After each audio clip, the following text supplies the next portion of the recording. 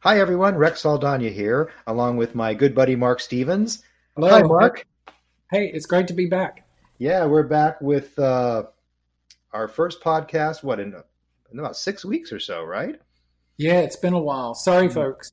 No, yeah. Well, life happens and we all get busy, and apparently we have an audience that's waiting for more podcasts. So Oh, here we are cool. doing them.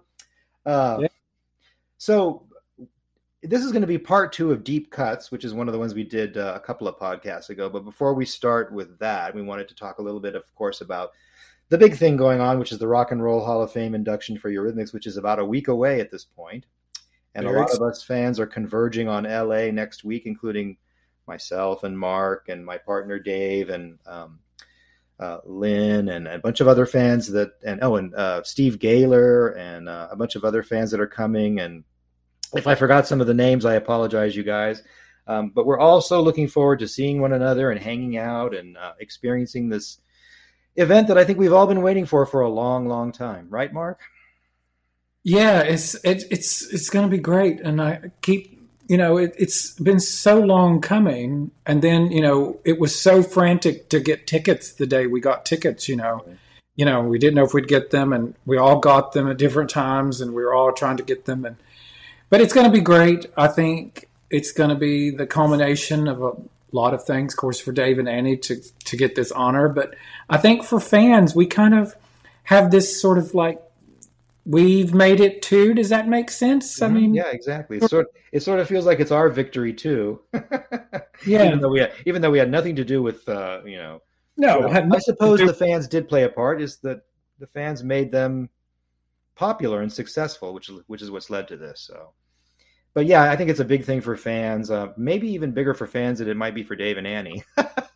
But That could be true. I mean, I think sometimes these things mean more to fans of any group or any artist. yeah, well, Um, it's sort of a or recognition that your band is, one of the all-time greats. Yeah, and that's nice to know. I mean, it is, and I'm very happy for Dave and Annie. Yeah. They've I would they've also like to say that, just because you're not in the Rock and Roll Hall of Fame doesn't mean that you're not a great artist. There are many, many great artists who are not in the Rock and Roll Hall of Fame and who should be. So just wanted to say that. Yeah, absolutely. Yeah, but it's going to be fun to get together with people from all over the world, at this event, at this concert, and really can't wait to meet people because so many of us, you and I, have met twice, three times, two or three times over the years, and we've known each other since we first met in 1989. Yeah. So we've not seen each other very much, and some of these people who we've known on the fan boards, Facebook, etc. But I've never met them. I've never met Lynn, and Lynn and I are sitting together at Lynn Foster, and we're sitting together at the concert because that's how we got our tickets.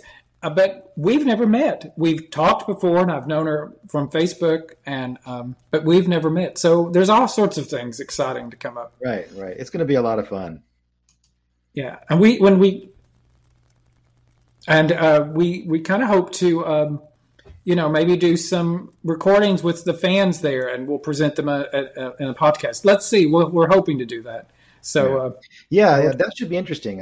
It shouldn't be hard to do. I think maybe just talk with fans use our phone, record their impressions of the Rock and Roll Hall of Fame, the induction, Los Angeles, the whole thing. And yeah, we can easily put all that together and present it in a podcast.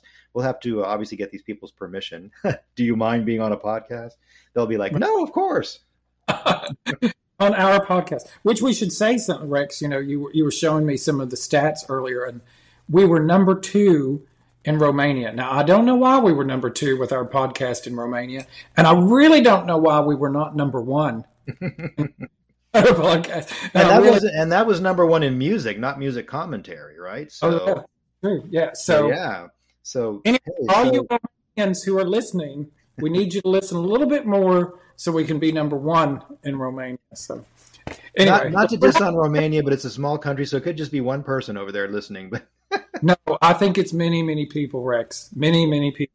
Thank you to our Romanian fans. And, anyway.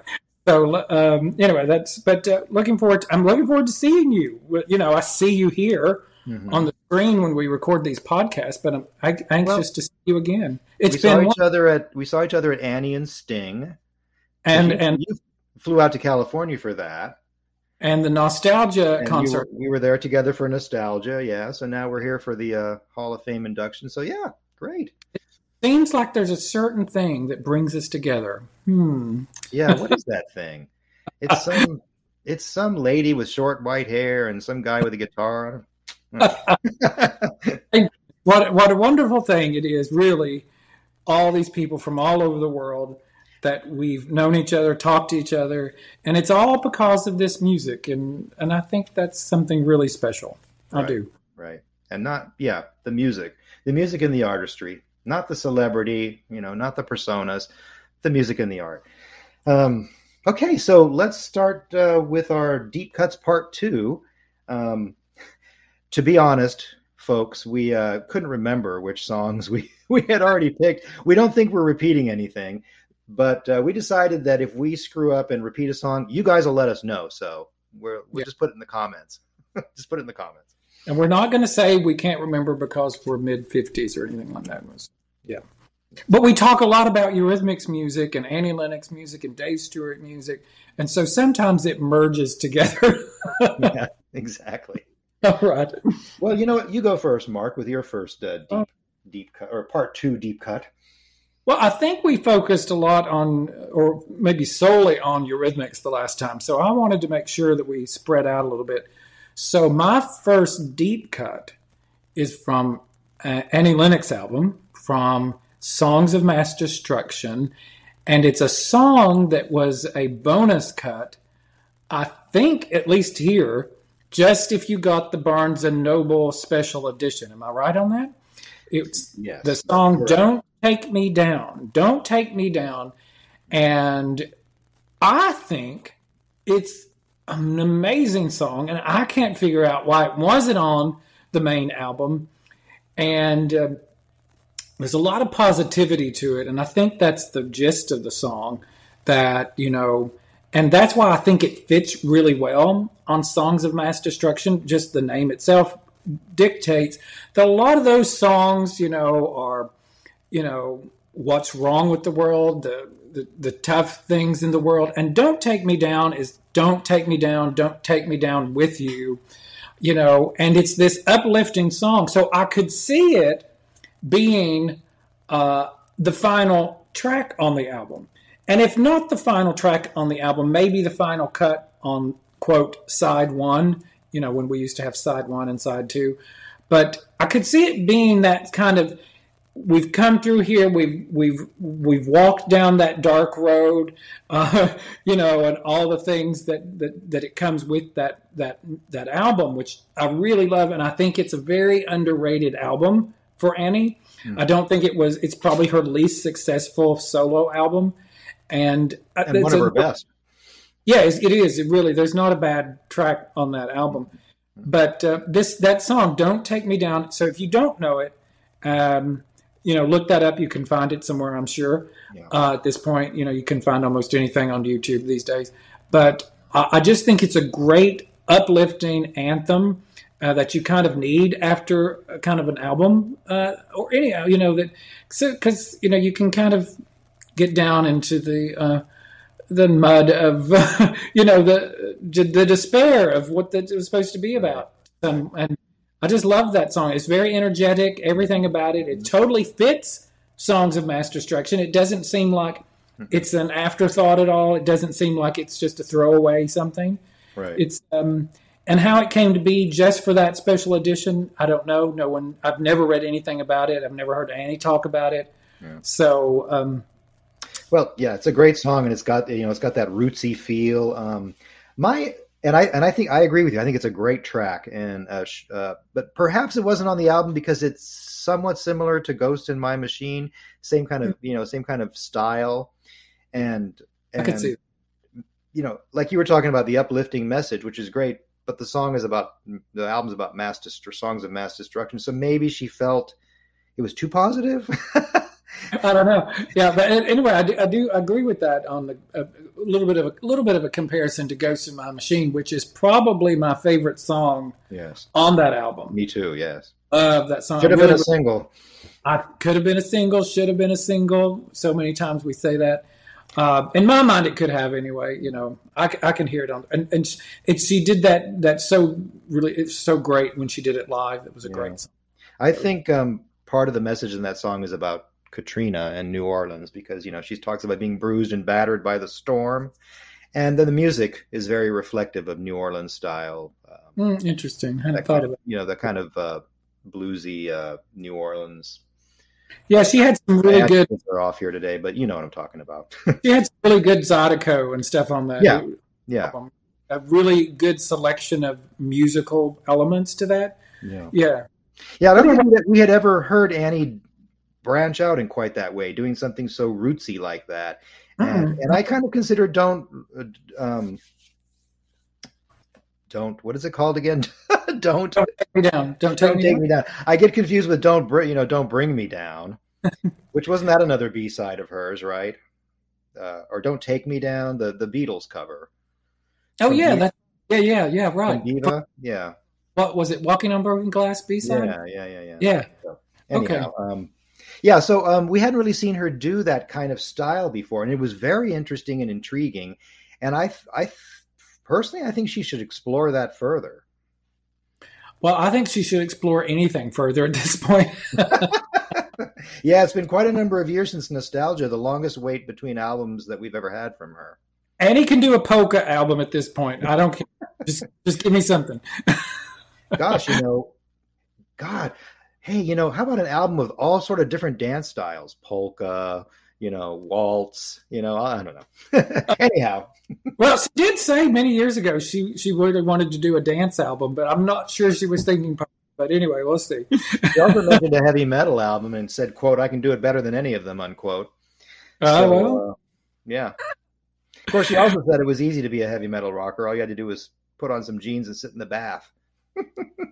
and let them get tight. Don't you remember that in that interview from We Two Are One era?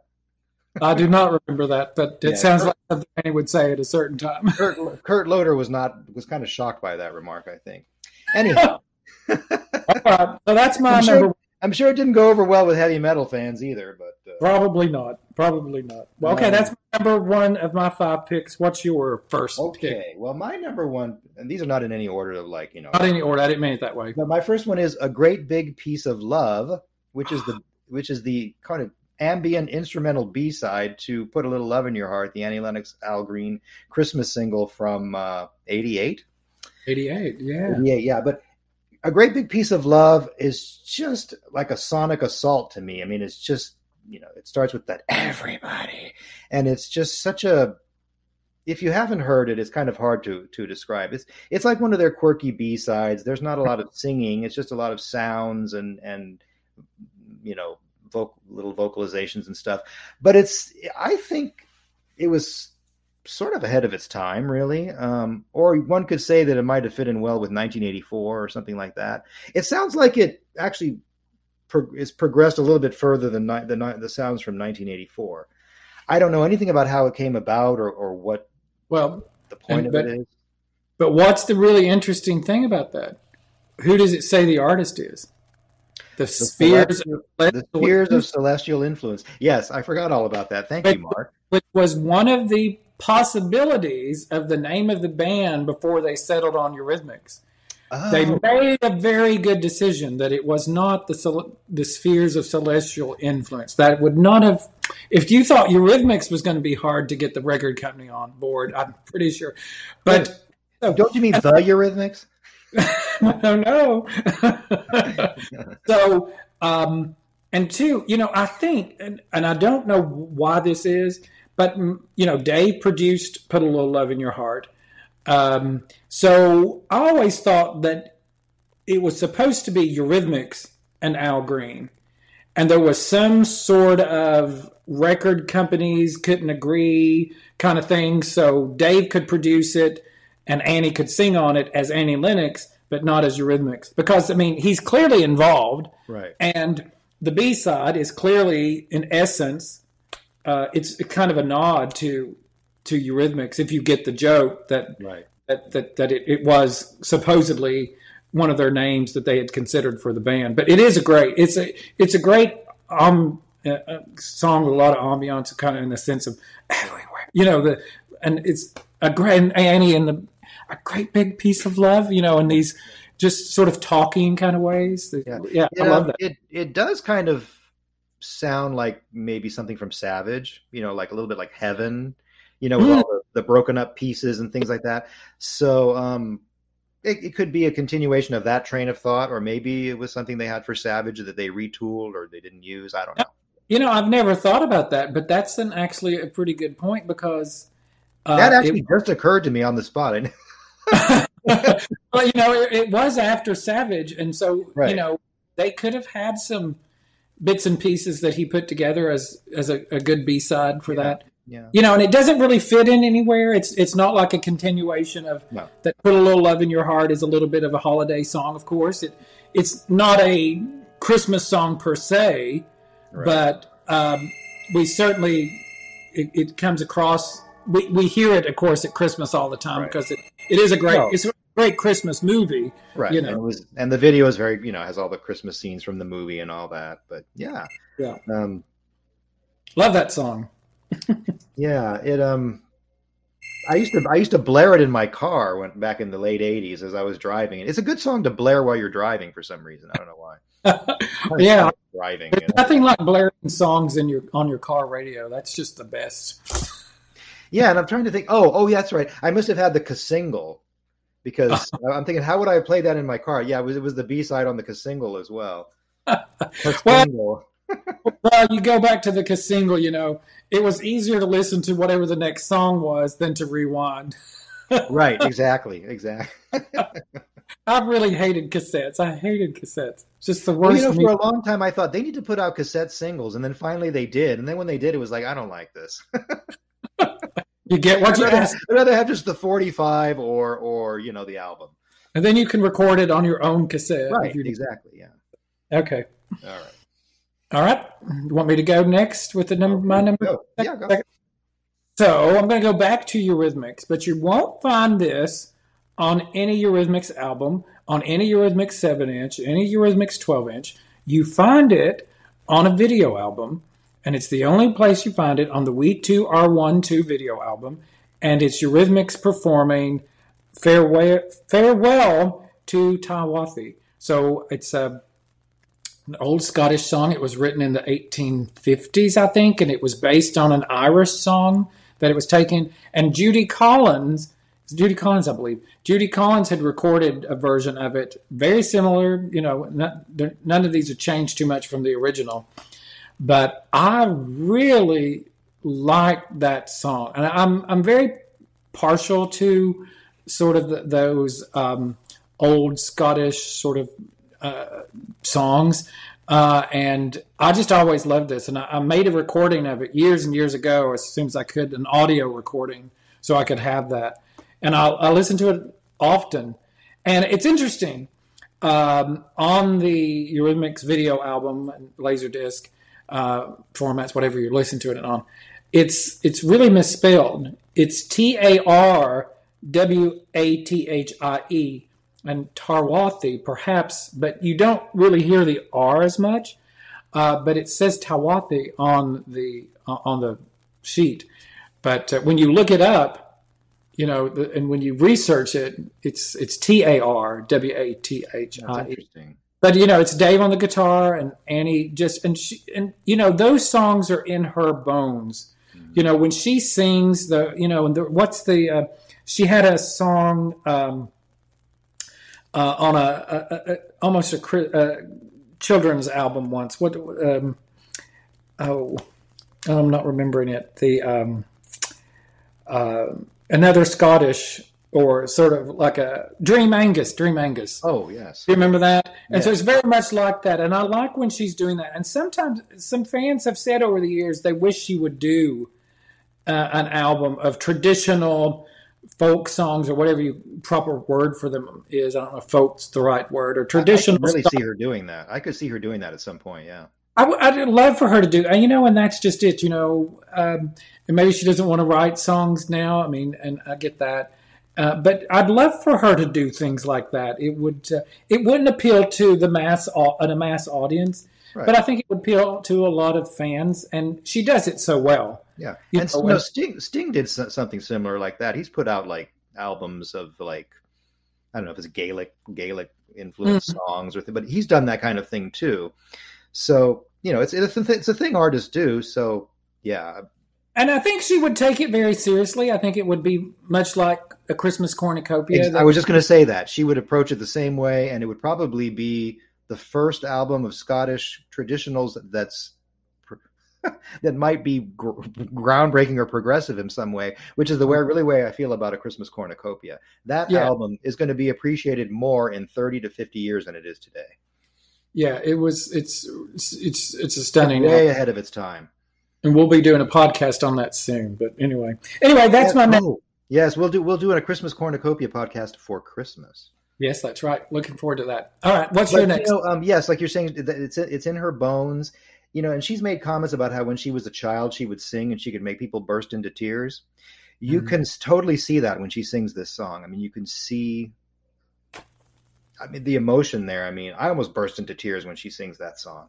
And I like the juxtaposition of when they're singing it and she's talking about hunting the whale, and they're showing the footage from like they went to SeaWorld or something and they're in the shark tank. And the shark tunnel where the sharks swim around you or something like that. And you see the sharks swimming and all that. So they're, incorporating the tour footage with this song about whaling. And it's interesting when I was researching the song a little bit before we did the podcast, and you go on YouTube and find Judy Collins, and she performs it, and the background music is whale song. It's the song, the sound of whales, and she's using that in the background while she's performing it. That's really interesting, So hunting the whales, pretty good. Well, and of course, back at that time they were very heavily involved with Greenpeace, and so that ties into hunting whales, and is it right, is it wrong, and all that kind of stuff, and so great track. It's kind of short, right? It's not like they do the whole song, or they may. I don't know how long the song really is. It's a short song, and but it's effective. That's for sure. Very effective. Yes, I still remember the polka dot shirt she's wearing. All right, so my next deep cut is ABC Freeform, Touch B-side. A lot of people are probably going to go, what? And some people were like, yeah. I remember playing this song and some of their B-sides to my friends back in the day, and the collective response was, what is this? And why would you buy it? Well, I'll answer that question right now. It's avant-garde, just experimental, and it thrilled the hell out of me. Yeah, it's just somebody singing the alphabet, over a musical background. But that's very avant-garde, and I love avant-garde art. I'm a big fan of artists like Yoko Ono. So it's just natural for me to like avant-garde things. If I say avant-garde one more time, you can go ahead and just slap me. But I just love it. I just love experimentation like that, because you can see that if you're an artist, you're in the studio, you're doing your songs, but you're also going to experiment with sounds. You're going to do things if you're of that persuasion, which I think obviously Dave and Annie are. And it's just great. To me, it's so free. It's like, just do what you want and leave it up to everybody to interpret it. Well, Freeform, I said, hey, yeah. So I will not say that it's one of my favorite B-sides from that era, because it takes a lot to get into that song. But it is interesting, and that's the fun thing about it. And that what you get from that is when Dave and Andy were really just experimenting, they were saying, what can we do? What are we going to do with this sound? And what are we going to do? Let's add this, and let's add some talking here. And it's a really fun time for them. And this is something they seem to like to do, this like counting down the ABCs and counting down numbers. We've seen that in several of their songs, is it She's Invisible Now, where they're counting down 10, 9. Is that the right one? And then, of course, the same thing in Shame. There's that 1, 2, 3, you with your brand new shoes and all that. And I don't know, it's rhythmic, Eurythmics. It's rhythmic, and it's, I'm going to say it again, it's avant-garde, and I love it. a good piece. Well, I'm going to segue into another of my picks, and this is a perfect segue. Eurythmics, Step on the Beast. Same sort of era. We're doing this. And there's 2 different versions of Step on the Beast. There's a B-side from The Walk, and then there is a version on the cassette that came with the Right by Your Side single. And they're totally different versions, very much the same, but totally different versions in their own right. And I sort of, and the cassette version is, you get a sense that it is a later version, because it would have come out clearly much later in the sense of time, that it would have been a B-side for The Walk, which would have been 82, and then by the time that it makes the cassette, we're in 83. But I really love Step on the Beast, and I'll call it the remixed version that's made the cassette, and they have like a male Jamaican person singing, talking more. Yeah. And he says, as it comes in, he says, "Listen to this, brothers and sisters." And Annie you hear Annie doing a lot of the vocalizations, halfway down again, and I can't get up. And there's at one point she's saying again and again and again and again and again. And here it comes again. And that's such a refrain from Annie throughout her career. So many songs where here it comes again, which here comes the rain again, she says that. Here comes that sinking feeling, she says that. And she's very much, and Dave, they often talk about the again, about the repeat of something. And you can kind of get a sense of their mentality and the sense of how they think when you hear things where they repeat things like that. But that's a really groovy little song. And, unlike a lot of the B-sides, I could really have seen Step on the Beast actually being on the Sweet Dreams album. Truthfully, I think it fits there in both incarnations. There's really the background of the song is the same in both. It's all there. And the original version sort of starts out with a drum beat, not quite like Beethoven, but very similar. Boom, boom, boom, boom, boom. And you don't get that quite as much on the remix version. So you've got this, the guy talking and stuff, and he talks throughout the song. Yeah. But I could have seen that on Sweet Dreams. It really, to me, it fits in where most of their B-sides early on were really, I'm going to say it, avant-garde. It was a little more pop, I think. So I think it's probably the most accessible of their B-sides. Is why I think it could have been, it could have easily been on the album. Great song. It's a great song. I would agree that's probably one of their most accessible. And those and the ones from We Two Are One are pretty accessible too. But yes, you're right. I mean, I could have heard that on the Sweet Dreams album. It's sort of like, like Heaven on Savage or something like that. It would have worked just fine. And I don't think we would have thought like, oh, this shouldn't be on here. We would have just thought, there it is. Now, where do you think it should have been on the album? Like towards the end, or? I hadn't thought of it that far. Or maybe the very last cut. Somewhere on the B side of the album. Maybe not the last track, because that would kind of imply that, I don't know, like, don't take it as seriously or something. Maybe that's why it's not on the album. They couldn't figure out where to put it on the album. That's it. It would have fit though. It would. Oh, but I wouldn't have wanted anything left off the Sweet Dreams album for it to be on it. So, that would be tough. Yeah, but that's clearly because it, they used it on 2 different releases in one sense. So, and they kept playing with. That was the cool thing about 82 and 83. that they have a lot of different versions of some of their songs. Right. So they kept experimenting with them.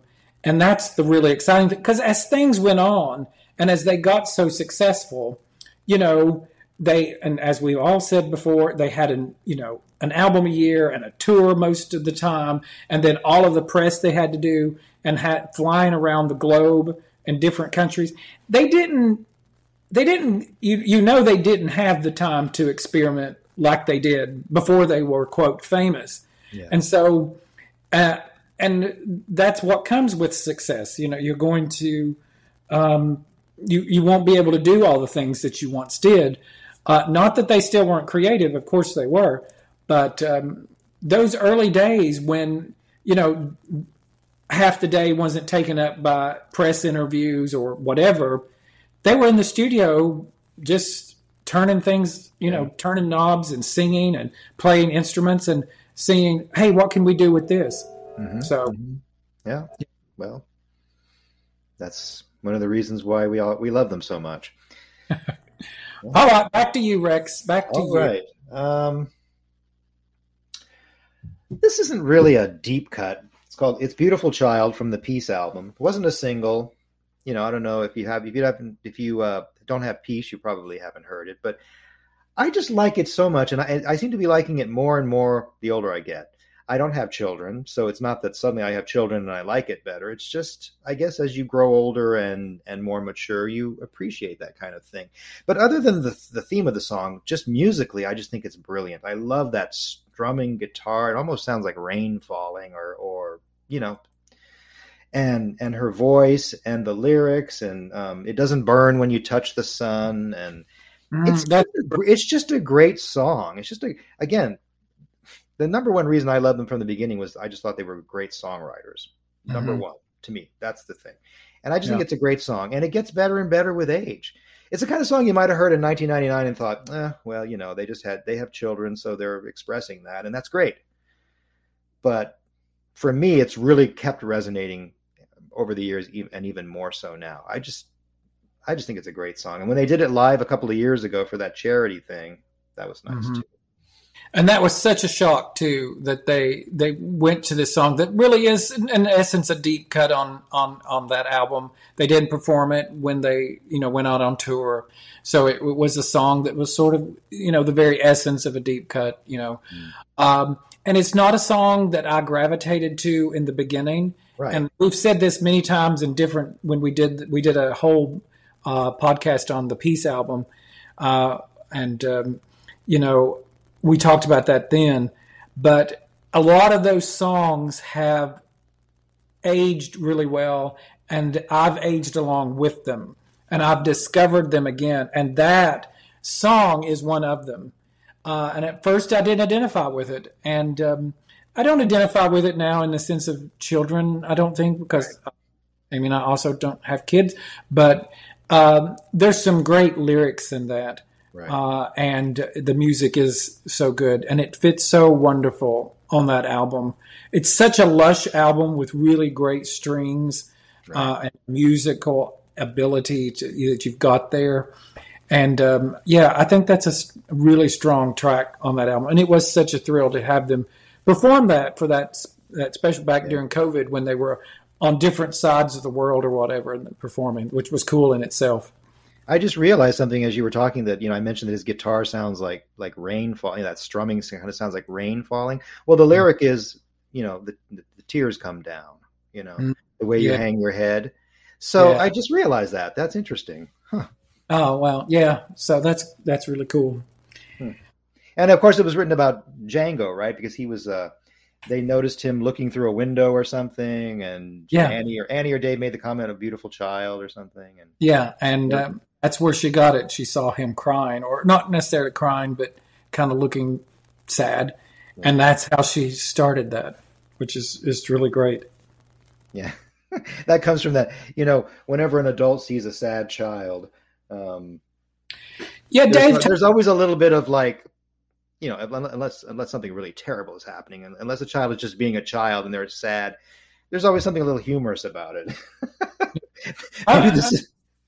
Maybe this is coming from someone that doesn't have kids, but like when they pout or when they throw a little fit, like when you see a kid do that, like in a public place, I always find it amusing. Other people are like, "Shut that kid up," but well, I don't think that was what was exactly happening in this. No. I'm just saying. I'm just saying. That's she might have been taken by the look, and that's why she wrote those lyrics. And I forgot. Dave told me that story when I interviewed him. He had his his second album out with Stuart Lindsay. That really great second album. And I interviewed him. It was during COVID, and it was, of course, on the phone. And he was in Bahamas. And somehow, the Peace album came up, and he talked about that. And he told me how that song came about, and I never knew that.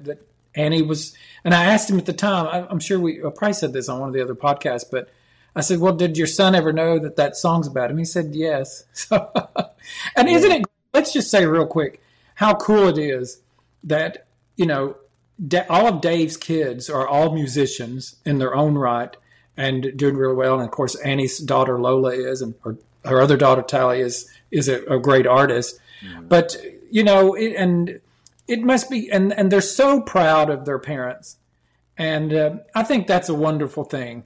And I still would love to see a tour with Dave and Annie and their kids along the way on it. The next generation of Eurythmics. I think that'd be really cool. But that would be it is cool that their kids have turned out. It seems really great and talented, and they all from both sets talk about how great their parents have been to them and how inspiring their parents have been, and I think that's a wonderful thing. Yeah, I do too. I should go back and clarify what I said earlier about sad children. I think, when you see a child in that way, when she saw him and, part of you goes, oh, you think, oh, the poor little dear. And so you feel a little bit of like, there's what's the right word? You're not, it's kind of like you feel a little sad for them, a little sorry for them, but yet you also know it's no big deal because they're a child, Oh, I see what. Yeah, so I think that's where that kind of came from, and she probably thought, oh, the way your head hangs down, and oh, you poor little thing, you're so cute, and I don't mean in a condescending way. I just mean like in that way that adults look at children when they're acting a certain way, Yeah, and they know that they just need comforting and that kind of thing. Exactly. And like you said, and it's precious and it's sweet, Well, and like you said, it's the amazing thing about kids, when we're kids or we see, they can fall down and skin their knee and they're crying, and then literally within 1 second, you can change their whole perception. And wouldn't that say ice cream and suddenly they stop crying, Well, hey, listen, any of us, you take me to get ice cream and you're going to change my attitude really quickly. So. It doesn't change that far when we're adults. Oh, I guess you're waiting for your McDonald's holiday pies, huh? I am. I know that's a big thing every year. Goodness gracious, how did that get on this podcast? Yes. No, I am. I'm obsessed. Information. I am obsessed with more things than Eurythmics. Trust me. Me too. Yes. So, but contrary to what anybody might think, my whole life is not Eurythmics. It might have been in the 80s. No, only 99% of my life revolves around Eurythmics. That's it. Yeah, that's all. Yeah.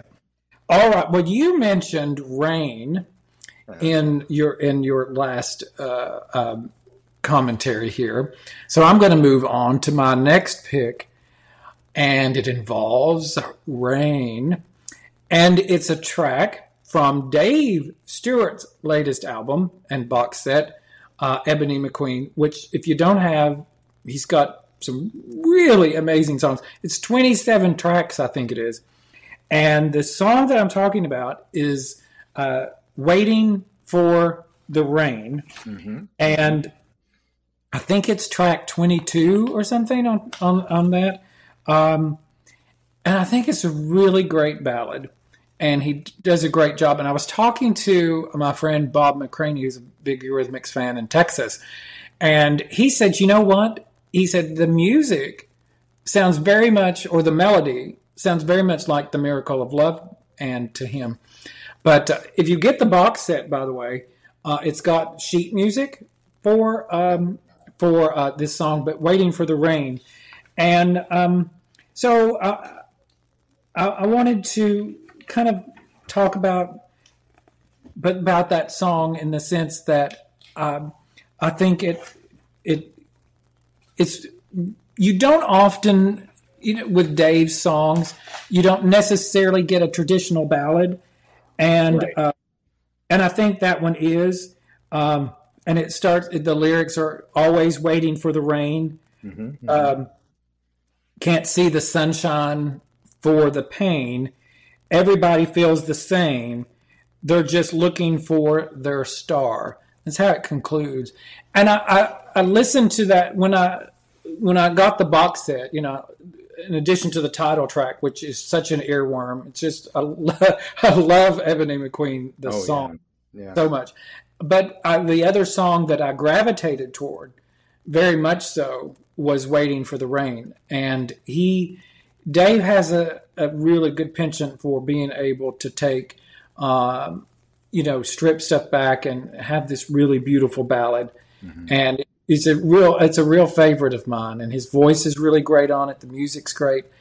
And I just identify with, and I looked it up once, and because, as everyone knows, if you listen to this podcast, Here Comes the Rain Again is my favorite song of all time. And me too. And me too. I'm really drawn to songs about rain, and there's a word for it, and I'm forgetting it now, and I don't have it in front of me. So, but people who are sort of drawn to the idea of rain, there's something about it. There's something that can be sad about rain, but there's also something that can be uplifting about it. And so, anyway, a Dave Stewart song, Waiting for the Rain, is one of my favorite, and I would say deep cuts. Track 22 out of 27 is a sort of a deep cut. Yeah. It's a great song. We should point out that Ebony McQueen, the album, is just amazing. I mean, oh yeah, you just said great songwriting, and his singing is great. Infectious hooks. I think he just posted something recently, like today or yesterday, where he was a little film of him singing Ebony McQueen, and he made the comment that it sticks to you like white on rice or something. And it's true. I mean, that melody is just, you hear it one time and you're singing it like over and over. Yeah. But to go back to the song you picked, yes, that's a great song, and I agree with everything that you say about it. I would urge everybody to get that album. I'm sure a lot of the big fans have bought it, but if you haven't gotten it, it's really worth it. It's an opus, and it's so well done, and the instrumentation and the music is just fantastic. And it grows on you. It gets more and more you listen to it, the better it gets. Yeah, and they're very different songs too. It's not one kind of style, it's exactly. Very Dave Stewart piece, because he's doing different things, and his voice often, I think, on his solo stuff, as always, he's got a fine voice, but I think his voice is as good on this as it's ever been, and even this particular song, it's very. You just hear it it's so strong. He's got a really strong voice on it, and he doesn't have to be yelling or something, because he's not. It's a ballad, but everything works with it, and I love it. I would say it's probably.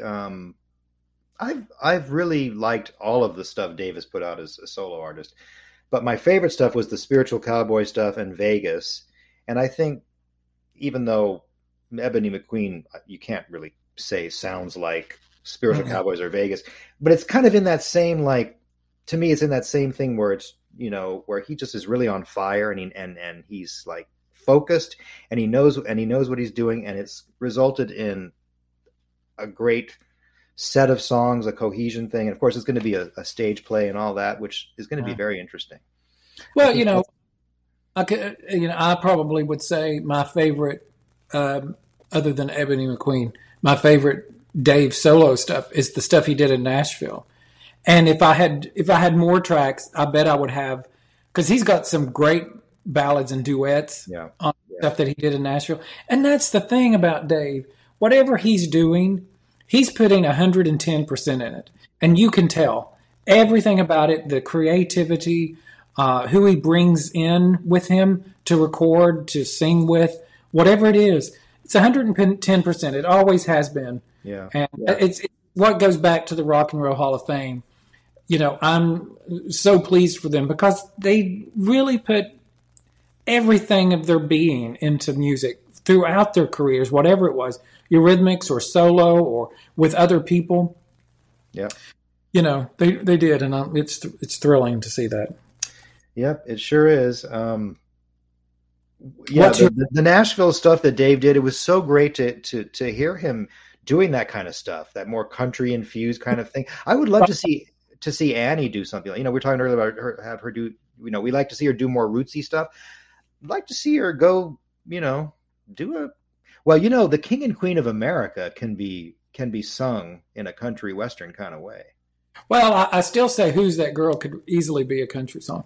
Well, any song can be a country song if you twang it up, right? If you twang it up. Well, Reba McEntire wanted Annie to sing on her duets album, but Annie was making Songs of Mass Destruction at the time and declined. I didn't know that. That could have been. Reba McEntire is a huge fan of Annie Lennox, and so it would have been very interesting. She's a huge country superstar, really, and quite the singer too. So now that Annie's a bit older and she's doesn't really have much left to prove in terms of an artist, I think it's time for her to maybe start doing some duets with people like Reba McEntire. It would have. I would love to see her do a duets album. Yeah. I would love to see a duet with her and Lady Gaga.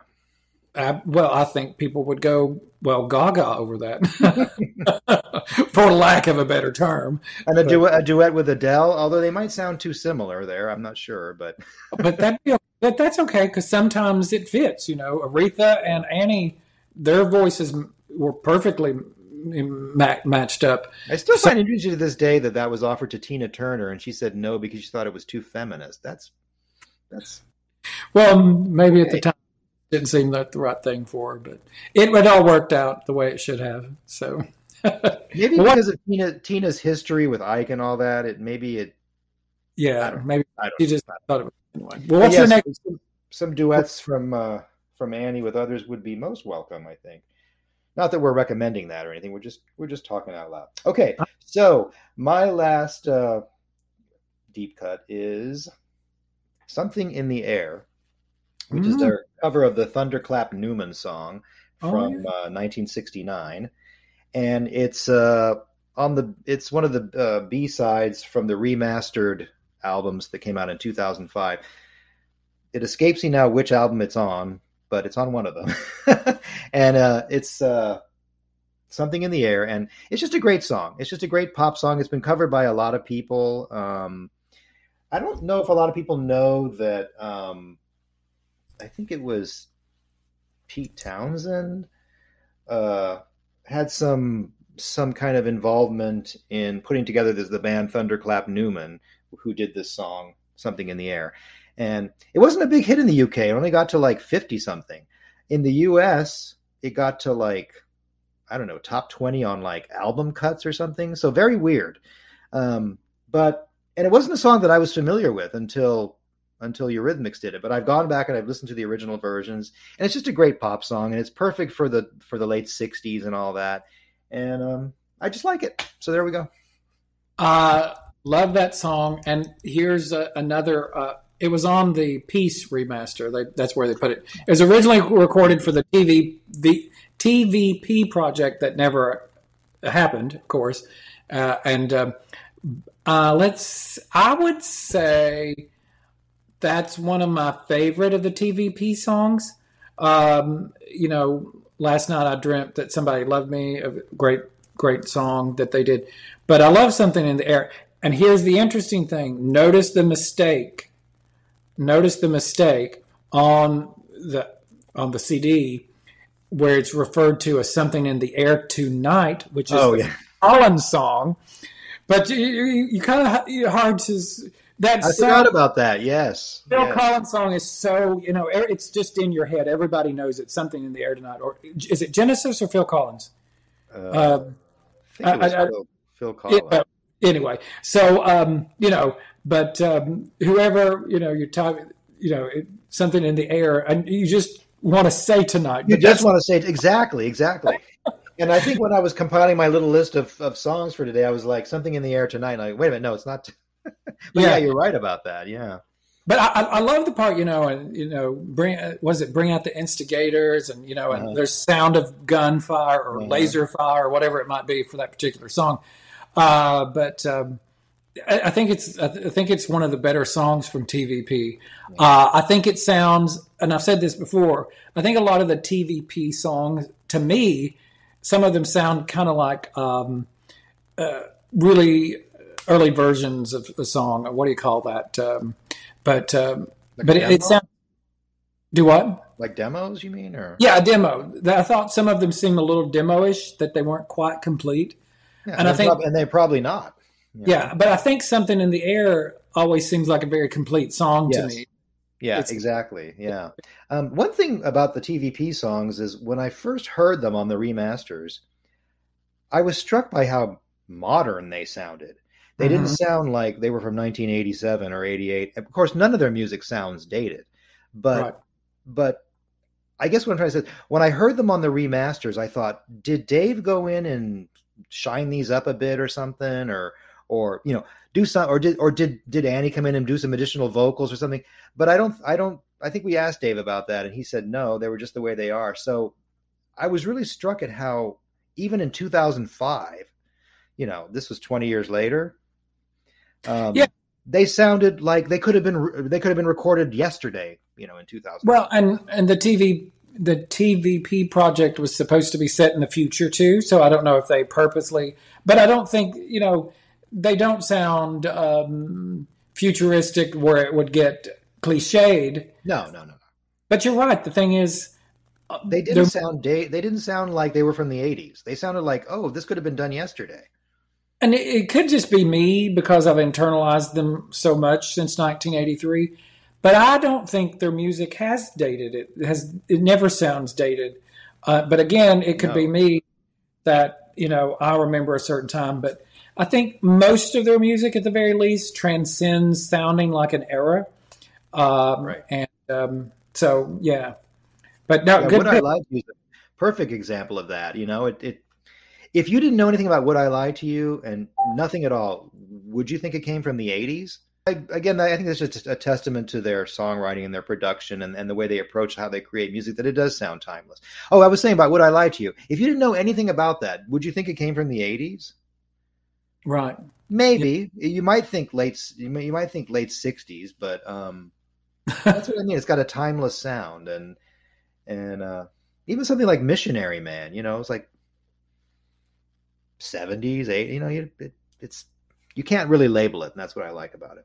No, I think that's the good thing about it, that it doesn't, and I think part of it was too that each album had a different kind of sound and a different way of doing it. So there wasn't this exact sound that stuck with them. They came and did something different every time. Yeah. So it wasn't this long drawn out decade of the same music. And had they done that, they probably would sound dated. Mm-hmm. But because it changed every album, it defies the time period. Because so much of that time period did sound the same. Because for the most part, artists are afraid to change how they sound, and they weren't going to do that. Right. Yeah, well, Annie made that comment. If we had to make the same songs over and over again, it would just kill her, And I agree. I mean, I wouldn't want to hear that anyways. Right. Even her solo stuff, it sounds timeless. I mean, Walking on Broken Glass, why that could be anywhere. I still think it was a triumph that we're having a little pet issue here, but no, I still think it was a triumph that No More I Love Yous was such a big hit, especially in the US. That's a 5-minute long song with a weird structure. It's just very odd. How on earth did American radio programmers play that? I guess it was because of the success of Diva, but because I mean, it's a great song. Don't get me wrong. I mean, it's an and, amazing. and they can recognize that when they hear it, but it is odd for the radio. It's long. It's got a weird structure, and it's got the little talking parts and all that. It never had an edited, like a single edit. No, it was as and that's, I mean, the radio programmers took it as it was. They played it just as it was. They didn't. There wasn't a shorter version. There wasn't a radio edit. So I always think that was a triumph. Just like I think it was a triumph that Touch was such a big album. That's probably one of the most commercially avant-garde albums ever. And I just said it again, avant-garde. Avant-garde. So if anyone, you can re-listen to this and have a drinking game every time Rex says avant-garde or avant-garde. And by the end of it, you're very, very, very drunk. I'm gonna say it so much I'm gonna take all like relevance out of it. Yeah. Anyway, well, that leads to me and my final song, correct? So I'm back with the rain. Now it's Annie Lennox, Nostalgia, and September in the Rain. And it's my favorite song on Nostalgia, without a doubt. Absolutely. Actually. Me too. And you and I were at the Orpheum, a theater, when she recorded a PBS special where she did the whole album live. And that live version, and not very often does Eurythmics or Annie Lennox songs move me to tears. That just does not happen. I'm emotionally drawn to it in a different kind of way.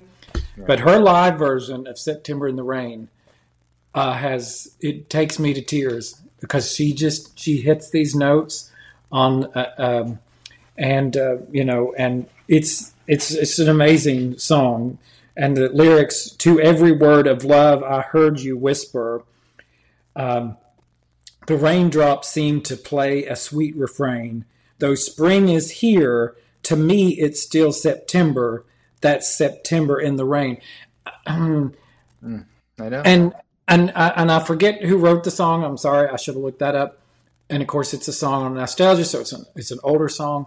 But man, that's gorgeous songwriting, because you see, what the person singing is talking about. There was this great moment because the song is set in the spring, not in the fall, and you're thinking back on this one moment in September when it was all about love, and there was someone with you, and you were in the rain, and you were in love, and you're remembering that time.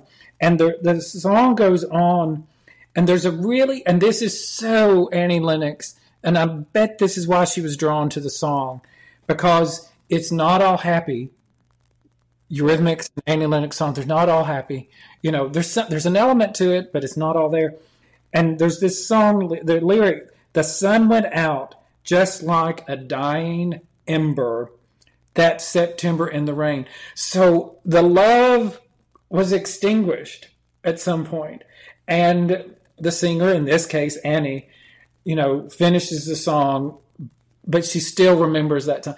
And we all have that. We all have those great moments in time. Fill in the blank. It can be love, or it can be a special moment that you think back. But that song is gorgeous. Now, I will say this.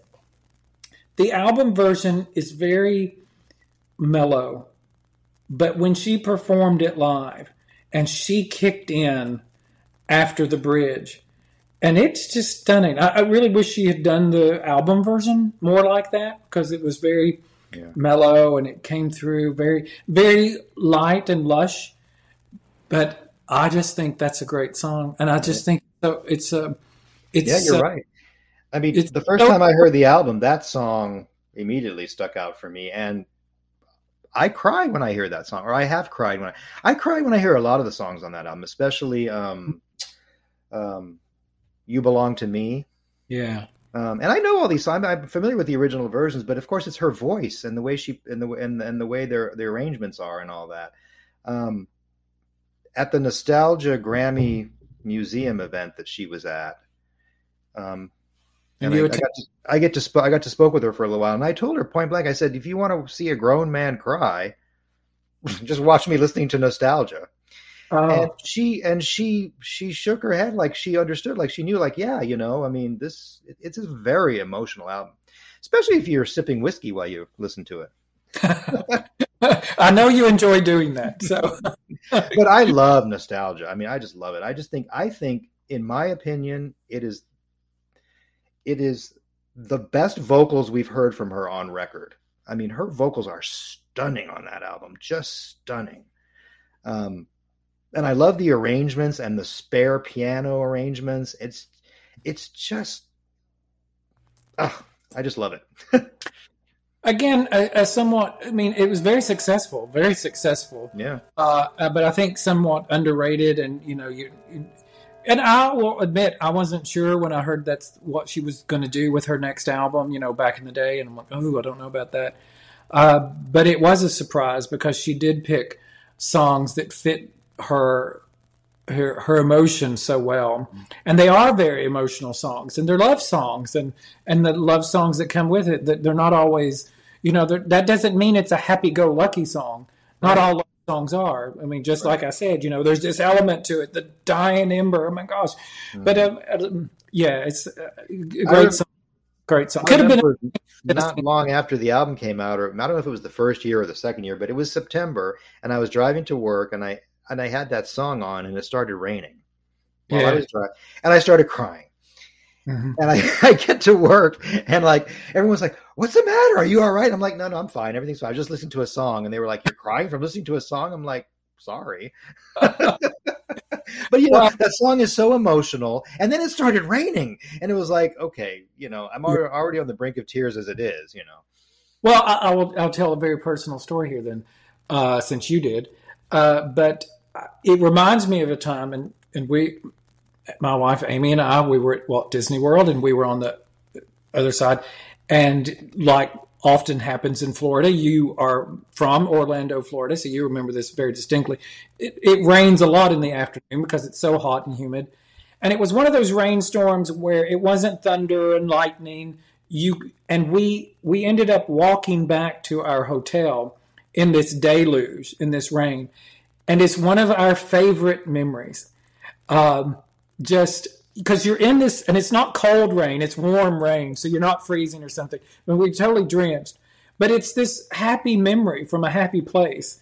And so, and it would have happened in the fall. It would have most likely been in September. So I always think about that too when I'm listening to that song, because it was just this. Oh, that's sweet. I'm sure Amy. Have you told Amy that? I don't know. I don't know. Tell her that. Yeah, that's.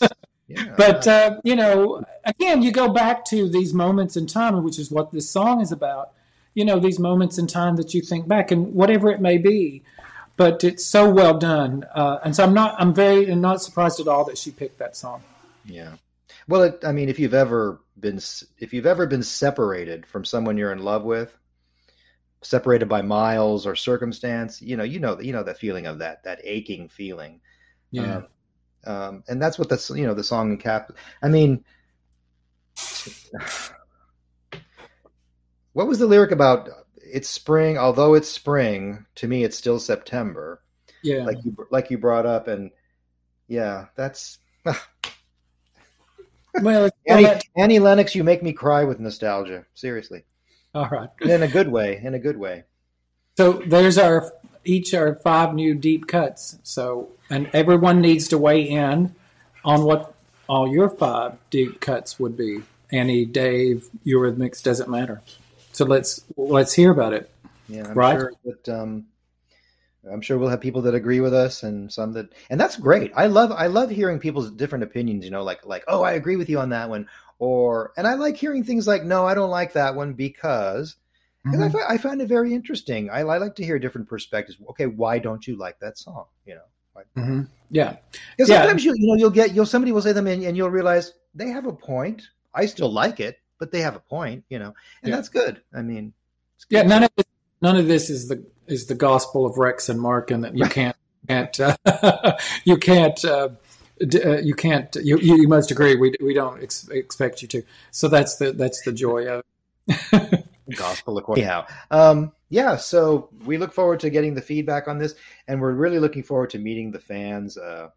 that show up for the Rock and Roll Hall of Fame next week in LA. We've already got plans to get together with everyone and do things. So yeah, it's going to be fun. And the next time we do a podcast, this will most likely be post their induction. So yeah. All right. It's going to be a fun time. I can't wait to see I'm sure the next podcast will probably most likely be all about the Rock and Roll Hall of Fame experience, including, our little interviews with the fans if they want to speak with us. Yeah, hoping so. Yeah. I can't wait to see you. I can't wait to meet some of these people that I've just known as a little avatar or whatever you call it, online. I know. Yeah, I know it'll be great to see you again too. So yeah. I'm not making this up, but I'm as looking forward to meeting everybody and spending time with other fans as I am just the concert, because the whole thing to me is the whole thing is part of it. Meeting everybody and hanging out and talking and being part of and just being able to talk after the show. That's going to be fun. So that's going to be great. Can't wait. Can't wait to see you. Yeah, likewise. All right, everybody. Well, take care until next time. And, congratulations to Eurythmics on their induction into the Rock and Roll Hall of Fame. And you'll hear all about it soon. All right. See you. All right. Bye.